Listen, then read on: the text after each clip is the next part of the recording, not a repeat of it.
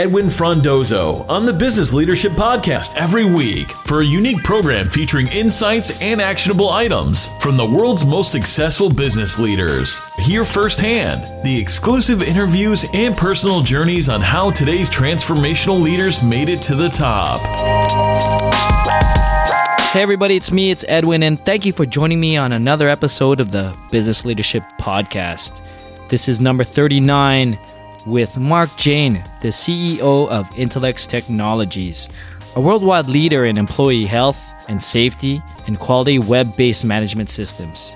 In our conversation, Mark shares his story of being only 21 years old, driving to Toronto from San Diego to work at a small software company, being employee number 6 to do some business development. He talks about landing the first $50,000 contract, discusses the challenges scaling the company to 100, 250, and now 600 employee company, and why he believes that building a culture of work to live is so important to him and his employees. Before getting started, I'd like to thank my media partners, IT World Canada and Startup Canada, for the support of the podcast. Enjoy the show. Welcome to the Business Leadership Podcast, Mark. Thanks very much for having me. So, Mark, thank you for your time. Can we just get started with you? Can you introduce something about yourself? What you like to do when you're not growing and leading businesses? My name is Mark Jaine. I'm CEO of Intellex. What do I do when I'm not growing and leading businesses? I'm just like a normal person. I've got a 4-year-old son. I've got a wonderful wife. We enjoy spending time together first and foremost. We do activities like golfing and skiing and traveling, and we enjoy having a beer together and going to kids things together. But my life is about the same as everybody else's life, and try to keep it that way as much as possible. Let's start off with Intellex. For those who don't know who Intellex is, tell us your current role, your responsibilities, and what you're trying to accomplish over the next 12 months. So we've got a great opportunity here at Intellex. The company's growing quite quickly. We make software for organizations for social responsibility. So we focus on environmental safety and quality management. We basically help companies reduce their negative impact and create a more positive environment for their stakeholders and their employees and their customers. So the company's we're around 450-ish employees today. Over the next 12 to 18 months, we'll grow another 200 employees. We want to continue to grow at greater than 40% growth rate. And we're building a category in the space. Environment, safety, quality has been something that big dirty industries have been focused on, mining, oil and gas, energy utilities. But this is something now that is important to every business. Every business in the world has stakeholders and consumers and customers that demand good corporate responsibility. And so we're now finding retail, banking, food and beverage, every industry in the world is very interested in our product line. And that's allowing us to build a category, the EHSQ software space, which is that's what we're very intent on building. I love that it's a social responsible product or a platform that you're building out there. And I'm sure we could probably kill it about talking about how it helps. And maybe you could give us the quick rundown on how that helps, because that's very interesting in the world today in terms of trying to understand that. Yeah. I mean, it's something, it actually surprises me that it doesn't get more recognition than it should. And we all hear about the environment. We all see, Hurricane Harvey and Hurricane Irma and forest fires and, what we're doing to our planet. It actually surprises me that people don't take more note of what is massively changing in our planet. And I know there's some controversy in some circles about climate change. Is it human caused or not? I think the science is done on that. If you actually look into it, we're clearly making this massive impact. And so that's in the environment space, and Intellex develops systems to help organizations engage their employees and engage their workforce on processes and activities and assets that will be more environmentally conscious and reduce risk. And that overlaps very closely with public safety and workplace safety and keeping employees safe. And so in the US, 3 out of every 100 employees will lose work time because of injuries. And there's literally hundreds of billions, and depending on how you do the math, trillions of dollars spent each year on workplace safety and its impact. And so if you imagine you have 100 people in the room, 3 of them will get injured. They could lose a finger, lose an arm, or God forbid, have a fatality. And that's a really, really important issue. And so again, as with environment, we help companies mobilize their entire workforce, engage their staff in understanding safe work practices, understanding observations of unsafe behavior, reporting those, and continually improving to make their companies more successful through having better social responsibility and environmental health and safety and product quality, and to have better operations, basically. Yeah, and it was something that you and I talked about right before we press record with regards to Intellex and maybe the products and the services you're doing. Why doesn't it get a lot of press in terms of it? Like sitting in your office, what keeps you at night, and why aren't we getting that coverage? Yeah, so it's something I've scratched my head about for a long time. I'm not sure if all the listeners are in Toronto and Canada, global, North America. If we made, there's some cool apps out there like Snapchat or Facebook and things like that people get really excited about because we can, I won't use the word play, but use them on our phones. But everybody should be passionate, for me, about creating a better future for our children and for our world.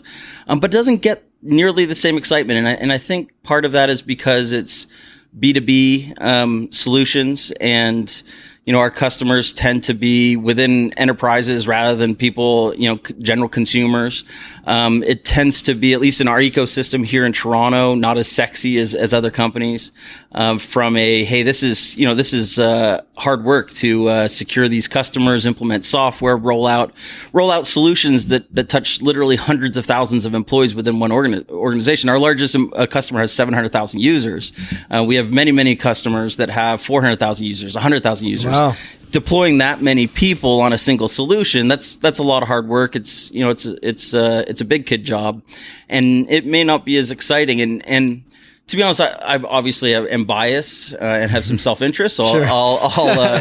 I'll asterisk it with that. But it's also a little bit disappointing to me that we, particularly in Canada, who like to think of ourselves as very socially conscious and very conscious of the goodwill of those around us, don't gravitate more towards solution providers, not just Intellex, but others, that are really trying to provide solutions that further the well-being of our planet and our society. And so that's what Intellex is all about. And internally here, it's great because our employees and all of us can embrace that as a very worthy mission and something that we can all wake up every morning excited to do.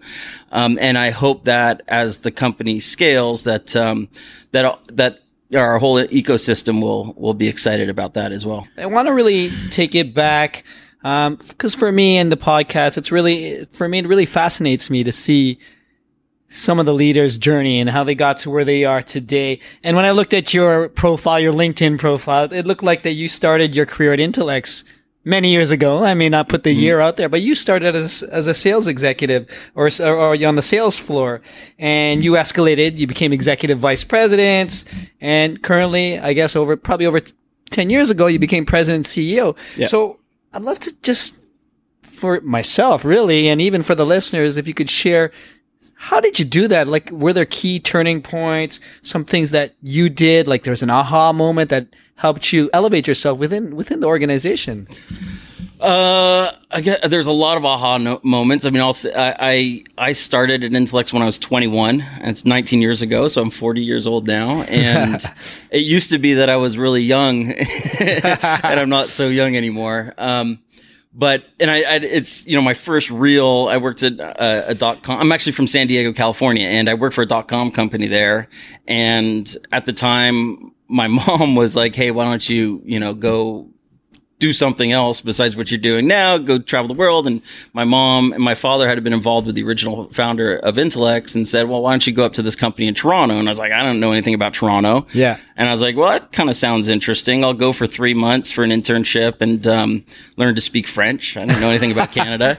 And so I literally drove up in my 86 Honda Prelude, the 3,000 miles up here. And I got I got to Canada, and I didn't know anything, so I moved to a place called Brampton. If anybody lives in the Toronto area listening to this, you'll know that Brampton is probably not the most stimulating place for a 21-year-old guy to move to.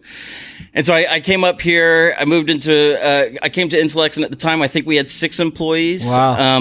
But the company was really in dire straits. And, within the first few months of me being here, it was down to 3 employees, the founder and CEO at the time, his niece, and myself. And I came as a junior commissioned salesperson. So I actually at the time made $24,000 a year was my compensation. I brought my own computer from home. The company couldn't afford to give me a computer, and I didn't have a computer at my house. So I literally had this old desktop and with a CRT monitor that I disassemble every day and drive back and forth to my house. And so it's probably by default that I really had nothing else to do but work hard for Intelex. And I managed at the time, we sold our software for like $500. This is back when it was like a PC software. I'd ship a disc out and FedEx somebody a CD.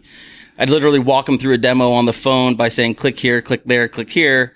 And I was fortunate enough to sell some, and I sold a couple of those units, and realized, well, it's not expensive enough because I'm never going to make any money selling them at $500 a pop. So I think we made them $1,000 a pop, and then we made them $10,000 a pop. And then eventually I got really fortunate. And for those people who are kind of aspiring to build a company, was able to find a few customers. And one customer was the city of Scottsdale, Arizona, that really believed in the vision, believed in Intelex, and fortunately enough, believed in me. And so went to them and basically wrote an agreement for $50,000 to develop a web-based system from our PC product, that we didn't have and had no existence of. But they would give us $50,000 to build this thing.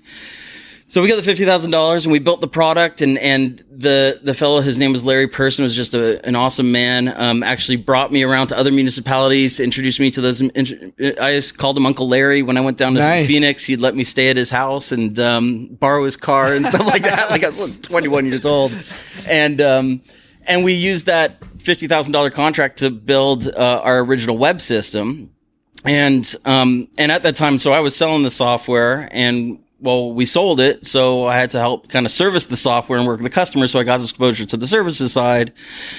And then we had some accounting and finance to do because we actually sold some software, so I got involved in invoicing and kind of understanding finances. And then we had more and more product needs because I'd be talking to customers to understand the product, so I got more involved with the product management. And then we needed more people, and we started hiring more people, and I'd kind of take the initiative and lead on that. And so we kind of grew the company from there and managed to continue that growth. And so I think that was a really long answer to say. No, I love it. That I probably got the job by default because nobody else was there to take it. But there's a lesson to be learned for people, particularly operational people, that sometimes the best way of getting to the top, and I hate to say it that way, but sometimes the best way to grow in your career is not to try to climb a ladder, but it's to build the ladder under you or build the scope within your current responsibilities. And so that's essentially what I did. Whereas, I didn't move up the ladder in any sense of the word, but I was able to make an impact with the help with some really talented people here in building an organization, and then the rest was history, building Intelex from there. I mean, it really sounds like you were the entrepreneur. I know you came to help join the founders and whatnot, but you were doing a lot of the work that entrepreneurs would do. You were on the ground, you were hustling. And as your responsibility changed, and you mentioned you did the sales, you did the support, you did invoicing, you did the hiring. Yep. And then obviously your team grew. So I want to know, your responsibilities changed. I want to know how you changed with it, and how did you grow as a leader as well? Because doing these operational things is different than leading. It's so much different, and there's so many. I sometimes joke. My wife's a big Madonna fan, and I sometimes joke that in my role I've had to be like Madonna, which you have to change your genre every single year and change who you are almost every year to stay up to date with trends. Because I like going from being in a 3-person company to even just having a 10-person company. It's very, very different, and going from a 10-person company to like even a 30-person company is very, very different. And then you get to like, there's tons of changes in between, but you get to a 100-person company, it's quite different. And then at 250 employees, things change. So I knew every single employee's name up to 250 employees. Wow. I used to interview every single employee by the time up to about 250 employees. And then we got to like 251. It broke. And I actually reverted back to like knowing 150 employees' names because I'd get nervous. I didn't know somebody's name. And so I'd just not say the name at all because I'd rather not say it than get it wrong. And then you get from 250 employees to now 450, and we should be 600 in 12 months and hopefully getting to 1,000 in the next 3 years. Man, you change so much. And you go from being the person that is doing like the sales demos, the brochures, the everything, to being a team. You kind of go through your ugly teen years a little bit where it's, hard to recruit great people, but you need great people and you kind of limp your way through that. To me, the biggest growth has been to detach, if you will, and work in partnership with people and try to build their ability to do things rather than taking the ball and running with it on your own. And what I observe from entrepreneurs in our ecosystem is that's generally, I think, the hardest challenge. Is there's a very big difference between a founder CEO, and I mean, I wasn't the founder of Intellex, but I'm kind of the founder in a way of Intellex 2.0 of what it is today. Sure. The company was actually founded in 1992, so it had 10 years of not success prior to our successful, last almost 20 years. But being a founder type CEO, you tend to be involved in everything, and you tend to want to, see how everything could be better, and you want to get involved. And making the switch to trusting those operational executives around you to execute and focusing on, building a great culture, building a great company, vision, strategy, customer facing. That's an evolution that's been challenging for me, and it's challenging. Like sorry, I'm rambling on here, but I sometimes use the metaphor with the executive team of like, Intellex is my 16-year-old daughter that just got her driver's license. Right. I've given her the keys, and I'm standing at the end of the driveway, kind of watching her drive down and waving and being like nervous as hell that she's going to run into the neighbor's mailbox. But for some of the responsibilities in the company, you kind of have to give that responsibility up and trust. And then you find out, wow, that they're far better at it than I ever could be. And so a transition for me also was you have such a imposter syndrome growing up, and I still have a massive imposter syndrome. Like you're like, hey, this is, every day Intellex is the biggest company I've ever been part of. And you are fortunate enough to recruit executives that run massive organizations. And you're like, what am I ever going to be able to contribute this person? And trusting that, working along those people and trusting that they can execute better than I ever could was a major growth. Sorry, I kind of rambled on. No, it's great. I mean, you touched upon a number of things that I want to talk about. I mean, one, and I hear about this as well, especially from executives who started, sort of doing everything and moving up. But one thing I want to touch upon was how you let go of that control and really started focusing on culture. And the reason why I'm bringing this is, as I was waiting in your lobby here, I noticed, and I should have known this, and I do apologize, is that it seems year after year now, Intellex is winning like best place workplace from a number of different organizations that recognize this stuff. So is this something that you personally strive for? Is this something you're passionate about, is ensuring that this is a place where people want to work? Absolutely. I care about it deeply. For the first reason is the selfish reason that my life is so intertwined with Intellex that I want to enjoy my life as much as everybody wants to enjoy their life, and having a place that you want to spend 60 plus hours a week is accretive to my lifestyle. So I want to have a happy place. Yeah. But along with that, I really see the value to the company of people who are passionate and feel engaged and feel like they're in a place that they're happy and feel taken care of, has a massive indirect ROI on the success of the business. I mean, this company is full of people that really care about the success of the business, care about the mission of the company. And that takes it so much further. They will work until we're successful and they expect to be successful. There's all sorts of ways of talking about culture and what a good culture is. To be honest, I think that the term culture is way overused in our space. And, it's not and also this term's way overused, but I'll use it. It's not about ping pong tables and beer carts and that kind of stuff. Every company is somewhat different. For us, I think authenticity and, transparency and caring about the success of the company, caring about each other and doing what's best for people is really important. The awards are awesome. I'm super flattered by those. Sure. But that's a result of... It's a testament of what's been implemented, right? Yeah. And, it's really tough. One of the most challenging things is scaling a company with the expectations we have for our company while having a great culture or a great environment that people feel is accretive to their lifestyle, because those two things are oftentimes in conflict. You want to scale the business, and sometimes people that you really love and that you care about who are part of the company aren't additive to that. In fact, they could take away from that, and you have to make tough decisions that disappoint people, and vice versa is true as well. So, going through the scaling process and building a company that is a culture of accountability and a performance culture, the expectation to have high performing employees with high performing results, while also being an environment that cares about the human element of it, the humanity, the families, the people.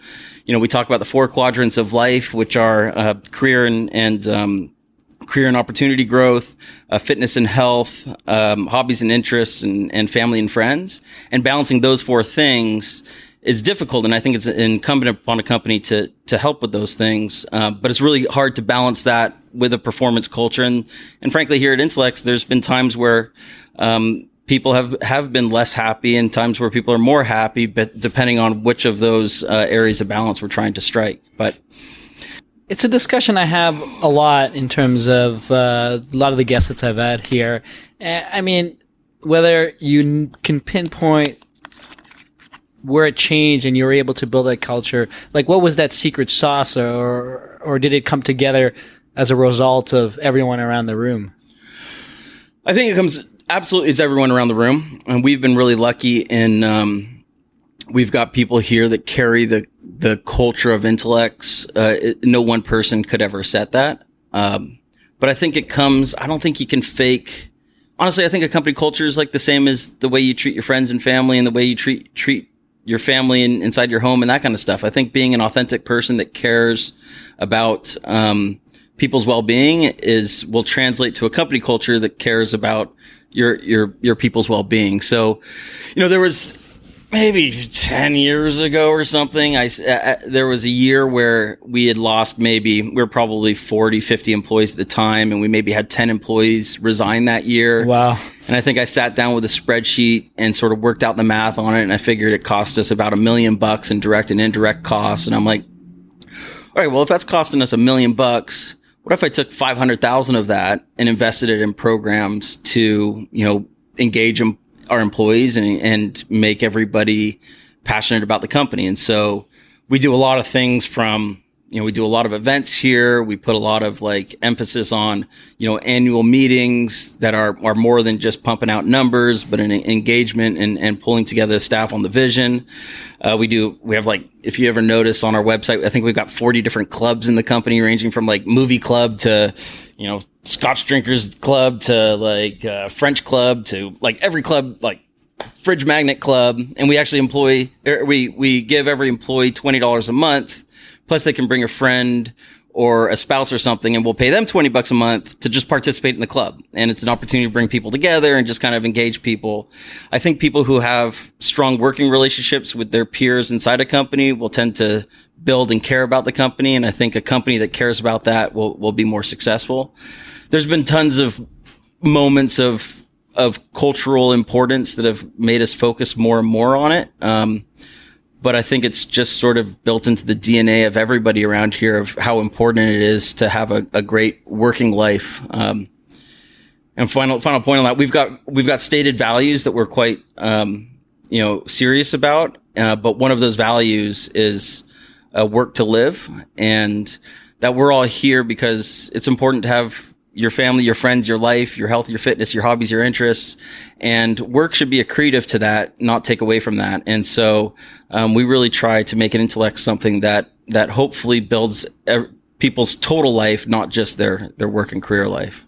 It's one thing I'm pretty sure my wife would love to be in that fridge magnet club. Yeah. We have so many fridge magnets from everywhere. Well, she can come join. Oh my God, that's so great. I just wanted to talk a little bit about mentorship and business leadership. I know a lot of executives will always say, I need someone around me. I'm not alone. I need to bounce things off. So I just want to put you on the spot. And are there any type of mentors or who do you turn to right now, whether personally or even whether it's books or podcasts? Like where do you go in terms of that?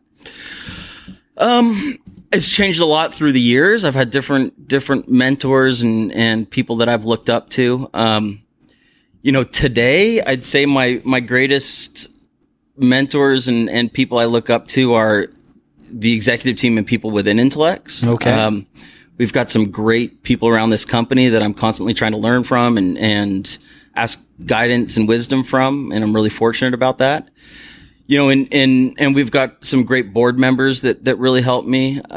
Through the years, there's been people in our community. There's guys like, there's actually a sort of a PeopleSoft mafia, if you will, of people who graduated out of PeopleSoft that are here in Toronto. So a guy named Howard Gwynn, who's a great mentor and guy I look up to. Pete Smith, and there's a bunch of other people in that group. A fellow by the name Derek Smith, who is a great mentor and fellow that I looked up to, who has been in our ecosystem. A lot of people listening would probably know Derek, and we were so fortunate for have Derek joined us a year ago, but unfortunately passed away this past year. And beyond that, and I'm probably not mentioning 1,000 people that would probably have helped me through the years, but there's been tons of people in the community that I've looked up to and that have helped me out. And also, my wife is actually somebody that I look to for a lot of feedback and guidance and trying to keep me real and that sort of thing. So yeah, there's been 1,000 sources for that. Now, one comment on the converse of that is, in Toronto, growing a company where we're at today, there's actually unfortunately limited examples for us to follow in Canada. And we were talking about this earlier of, our tech ecosystem is great and it's growing, it's flourishing, but it's full of a lot of high potential companies. We don't have a lot, if any, my goal for Intellex is to be $1 billion revenue company. I can't think of a business, a tech scale up in Canada that has gotten to that level. And so the number of people to look to in our ecosystem is limited. And that's a disadvantage, I think, for us here in Toronto. And for us, I'm super excited about our ecosystem and the potential in it. But one of our challenges, I think, is having the pedigree of mentorship from the community, but also the pedigree of operating executives who have gone through that path, who can then seed other companies like ours and help us through that. We don't have a whole lot of places to look here in Toronto. Now there's certainly some great companies like, Point Click Care and Shopify and many other great companies to look to. But, we are somewhat challenged as far as true scale up companies. And I wish there was a little more focus on that in Toronto. Obviously, for personal reasons, but also because I think for us to be a true global player, we need to have many different companies of multiple hundreds of millions in recurring revenue, if not multiple billions in recurring revenue. And then we can truly call ourselves a tech hub. Until that time, I think we're a potential tech hub. No, exactly. And I want to just move that along because you sit on the board of Ace Tech Ontario. I think you're the chair. So I think, from my understanding, this is an organization that's bringing a lot of these tech leaders together around the room. So first off, I want to know why you joined and what is it all about? Yeah, so Ace Tech is an organization that it's evolved through the years. When I joined probably 7-8 years ago, maybe even longer, it was a group of CEOs of tech companies, and we continue to be that to this day.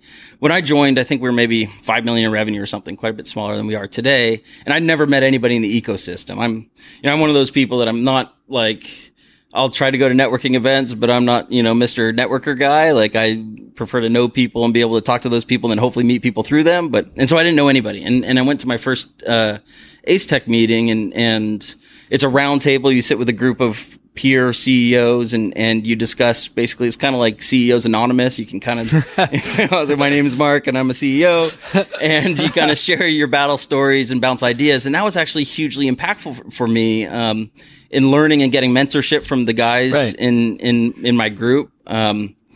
And guys like David Nyland and Joel Lessem and a whole bunch of you guys that if anybody listens to this, I'll regret not bringing up your names.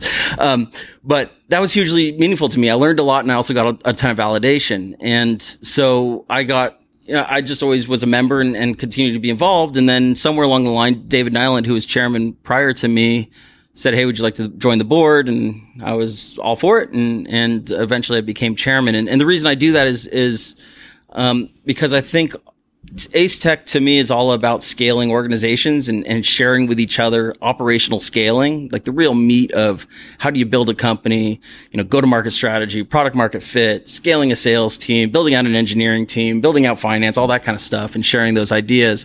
I think that's the real important stuff when scaling a business. And Ace Tech allows people to learn that. And I really would love to see us in our ecosystems scale. And so Ace Tech's a mechanism for me to give back in that way and also take from the ecosystem and learn from them.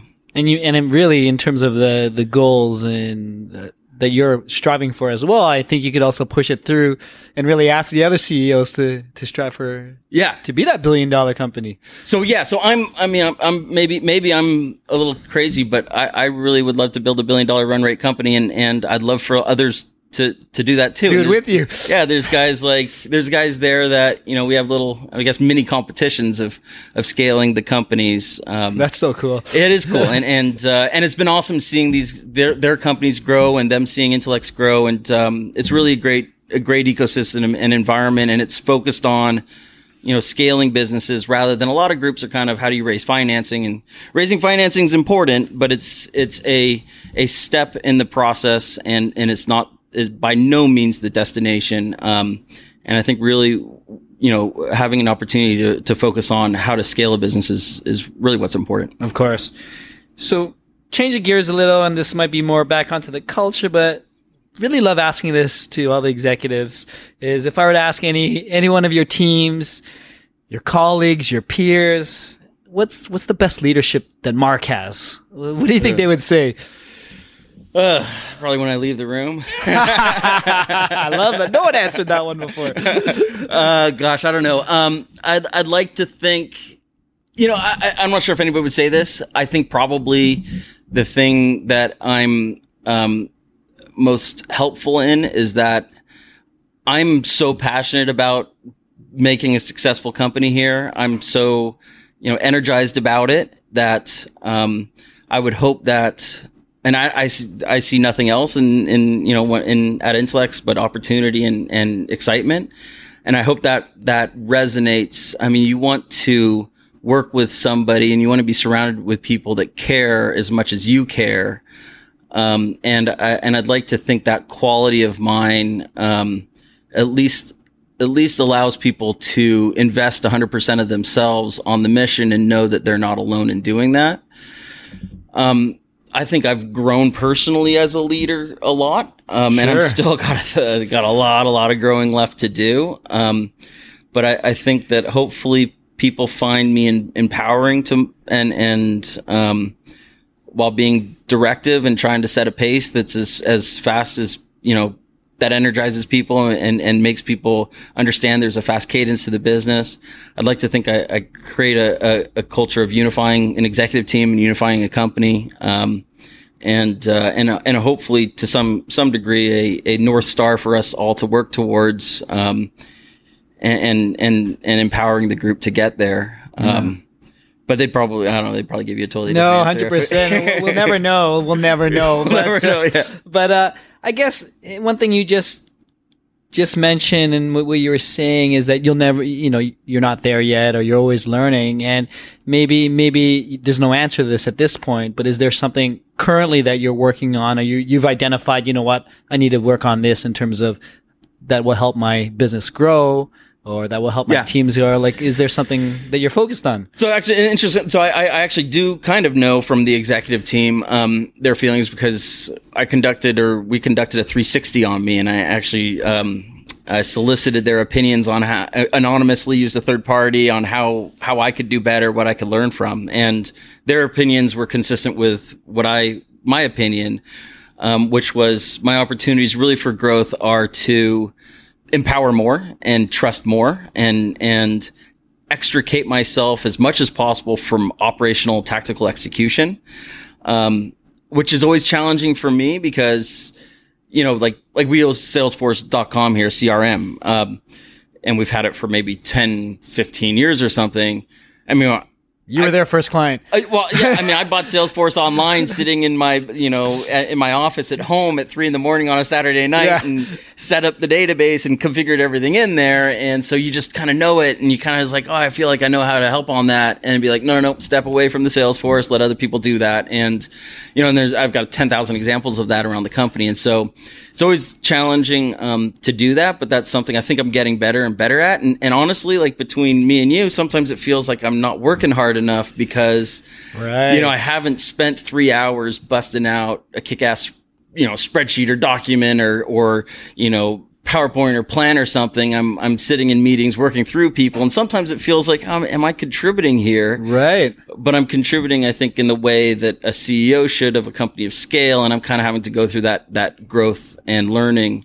And so I'm constantly working on that, and it makes me super anxious because you give up things that were your core competency of why you were good at your job, and you have to divorce yourself from those things and become good at doing a job that maybe you weren't doing as much anymore, and you're kind of getting a new job. And that's been sort of a linear scaling of that transfer of operational to strategic over the years. And then the second thing is you can get very insular. There's a lot of people in the company, and you can very easily spend all of your time doing nothing but meeting with people internally and trying your best to satisfy internal stakeholders. And it's easy to lose sight of getting out of the building and talking to customers and prospects and working the market and the ecosystem. And so that's something that, I've always done, and being in a background of sales and operations here, I've always been very customer facing. But I always need to fight becoming too insular and making sure that I'm, out in front of the customers and out in front of the market as much as I am in front of our intellect stakeholder base. It's the internal battle that you're doing. It's constantly, and you're never where you should be, because you always need to be everywhere and you can't be everywhere, and you're always not doing as much as you would like for everybody. And so it's always a push and pull, but you can really do your best. Like you said, it was just the nature of where you came from and being part of the building process. Yeah, totally. Mark, I'm having a blast. I'm really relaxed. This is great. But before we end, I'd love to get some of your final thoughts, observations, and ideally some type of actionable recommendations that you could give the listeners, for whoever's listening, whether they're trying to be a business leader, trying to launch a SaaS product, anything that you could share today. Okay. So if I'll talk in two categories here. If you're an entrepreneur starting up a business, good on you, and congratulations. Good luck. My advice there is it's about the journey, not the destination. You need to enjoy building it and the process of building it, because whatever time frame you have, double it for when you're going to be successful, and probably double that again. There's going to be so many things that distract you, bump you on the head, disappoint you. If you're not enjoying the process, and if you're not having a great life for you and your family and your friends, then you're not going to be able to last doing it. Because I'll tell you, every milestone you hit, there's just a milestone right but beyond it that you want to hit, and you need to continually enjoy that process and that thrill of the chase, or else you're just not going to be able to be successful at it. And by the way, it takes every ounce and bit of your soul and your energy and capabilities to build a company. There's no doing it with, one hand tied behind your back. It takes everything you have, to do that. And, I encourage everybody to go through that process, because it's one of the most, meaningful things that you can do in life. But I also would say that it's not the only way to be successful. And in our industry in tech, it's not the only way to be successful. And I think a little bit too much people in our society, we've kind of thought, well, you graduate university, you should go found a company and be an entrepreneur and scale something. And that's how to be successful. Well, I think there's too little importance placed on going into businesses and learning and having mentors around you and having people that you can learn the playbook from, learn how to act around, and grow a phenomenal career building a company, and then taking that on to parlay those roles into further and further, power and money if that's what somebody's looking for. But I'd love to see more excitement from, students graduating out of university, to join organizations and be part of building the organizations that have some momentum rather than everybody trying to place their bets on their own unique square. Because ultimately, I think 5 years from now, like speaking to the Toronto, and I think probably a lot of the tech sector, we've got easily 5,000 startups in Toronto. And I hope we have $5,000 billion companies here in Toronto, but I'm thinking that that's probably not going to happen. And the learning process, I think companies can be more successful if they've learned, what has been successful and being able to impact that back when they eventually do found a company. And then finally, like that value at Intellect's about work to live. I think that, I think one needs to have a well-rounded life, and they need to provide a well-rounded life for those around them. And I think that's really why we do this. It's easy to lose sight of that while we all try to build great companies and gain customers and build, hockey stick revenue growth.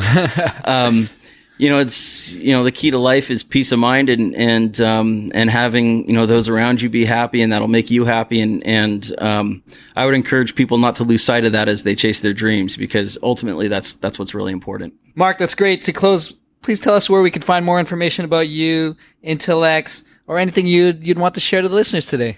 You can find me. I mean, if you ever want to contact me, I'm just Mark at Intellects. You can email me at Mark at Intellects, and you'll find me. You can call Intellects and just ask for Mark, and they'll know who you're talking about. I'm on Twitter. I think I'm at Mark Jaine on Twitter. I'm on LinkedIn, and I'm generally about and I want to help companies as much as I can, and people in our ecosystem as much as I can. So I welcome people to reach out. And, as far as everything else, I think that's probably just about all I got. We got it, and we'll definitely share everything on the episode website. But Mark, again, thank you for your time, for joining us on the Business Leadership Podcast. Great. Really appreciate it, Edwin. Thanks everybody for listening. That's it, folks. Thank you for listening to episode 39 of the Business Leadership Podcast with Mark Jaine. That was awesome. There was so much insight from being a CEO/founder and switching over the reins. It's so great to hear his ambitions of being a $1 billion company and how he's pushing others to do so in the Toronto ecosystem. To learn more about Mark, Intellects, and anything else we talked about, visit the episode webpage at thebusinessleadership.com/039. Thank you for all the messages. I love hearing from you, and would love to get some of your feedback, insights, as we're reaching a milestone episode of number 50. I want to know how we can improve the show. Would love to get your thoughts, or even who'd you like to hear from. With that, please send me a message on Twitter, Facebook, or directly via email to edwin@thebusinessleadership.com. And if you haven't done so yet, please subscribe on iTunes, Google Play, or wherever you listen to the podcast. Thank you again. Until next time, Edwin signing off. Thank you for listening to the Business Leadership Podcast at thebusinessleadership.com.